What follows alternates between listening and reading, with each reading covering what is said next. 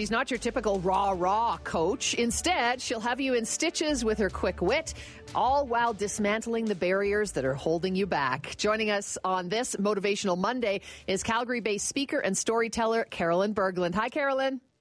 Good morning. What a thrill to be here this morning. Thank you. Thank you so much for joining us. Tell us a little bit about your story, your background. How did you get to be a coach? Wow. So I grew up like many Calgarians in Winnipeg. However, I've laid Calgary as home for the last 23 years. I've spent half of my career, I'd say, in the corporate world and half as an entrepreneur.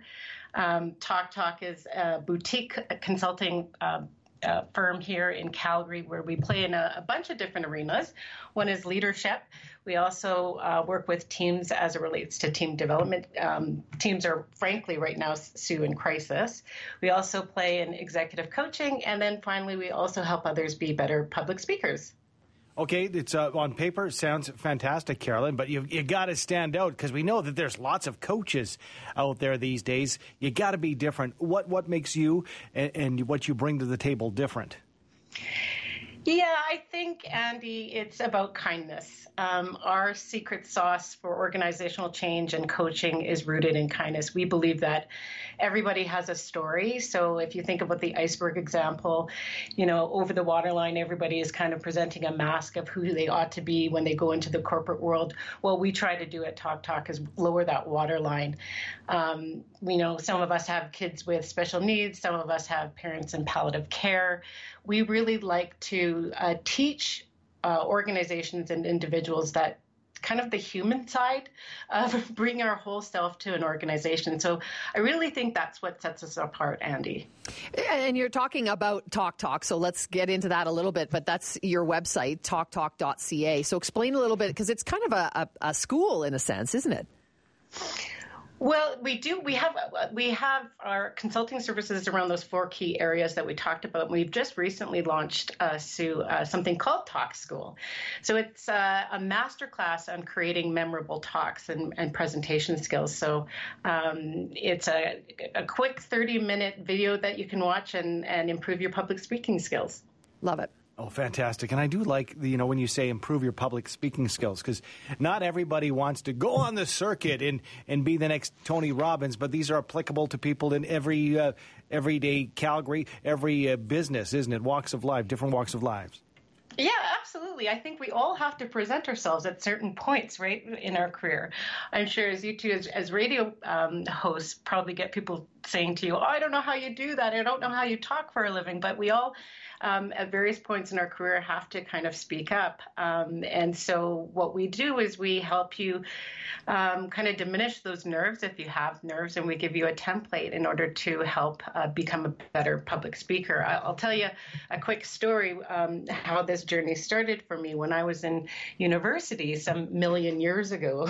Now, I had to do my first talk, and I had never done a talk before. Again, I was 19 years old, and the class that I was enrolled in was called Political Geography. I know it sounds fascinating. I showed up for the first class, and the professor said that there would be no test or exam, and we all kind of cheered. In the second breath, he said, 100% of your mark is going to be based on a presentation that you're going to have to do. So I showed up for the second class, and it went from 165 students down to 37. So the prospect of actually having to speak in front of a group scared so many people that they dropped the class. For whatever reason, I didn't. And you got it 5 minutes before going and doing my presentation on the topic of Zimbabwe, which is what I got.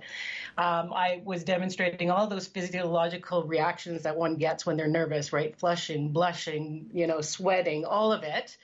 And I finished the talk and I got an A-, which, by the way, was the best A- I ever got. And if someone would have said that day, Caroline, you're going to, spend your career giving talks, I would have said, what are you talking about?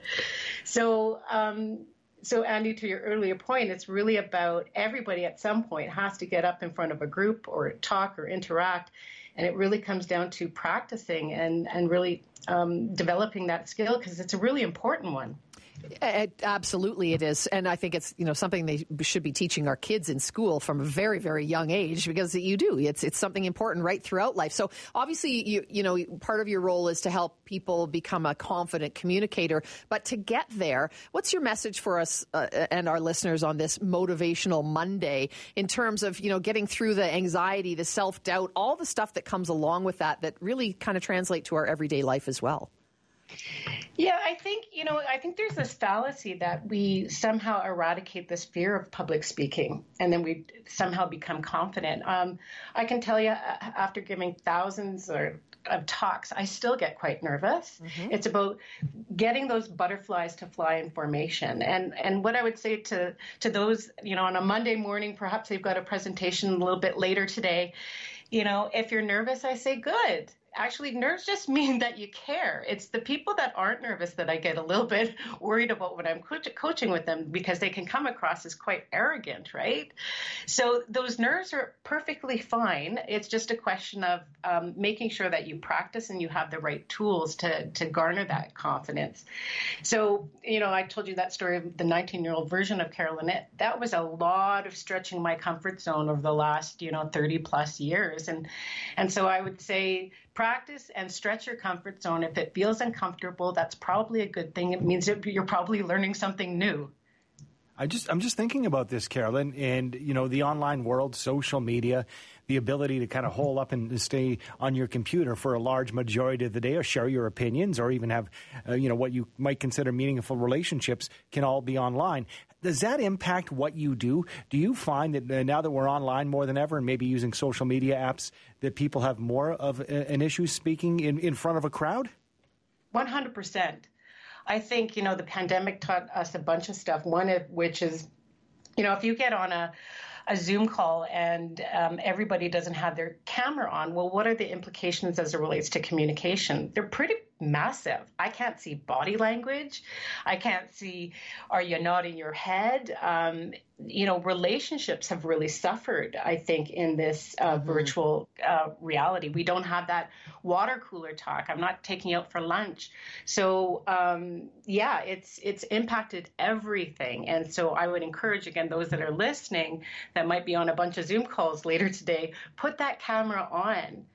Ask people to put their cameras on, because there's strong implications for not seeing eyeball to eyeball body language. I know humor is part of your thing, Caroline. Is that something that people should try to kind of include as part of their plan in terms of being able to get up and speak? Because I think, for me anyway, that's sort of what gets me through, because I've been doing this a long time as well, and I still get nervous too in front of a large crowd. But if you can be funny and get that first laugh, it kind of helps move you forward, doesn't it?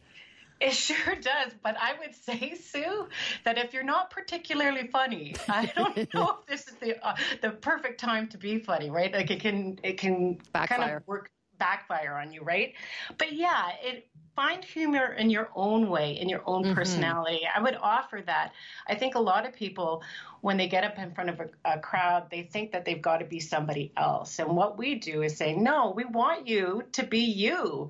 And so again, if you're particularly witty or funny, or inject that. But if you're not, find your own personality. Do not emulate being somebody else. I mean, in my early days, and this is going to date me, I was watching an infomercial one day. Remember the infomercials? Mm-hmm.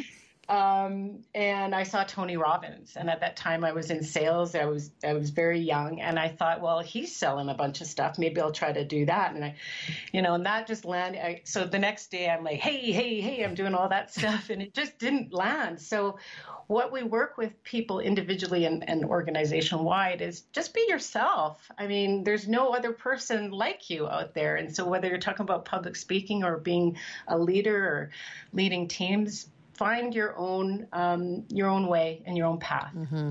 Great advice, great message. Thanks for your time this morning, Caroline. We appreciate it. Thank you so much. I really appreciate it. Thank you.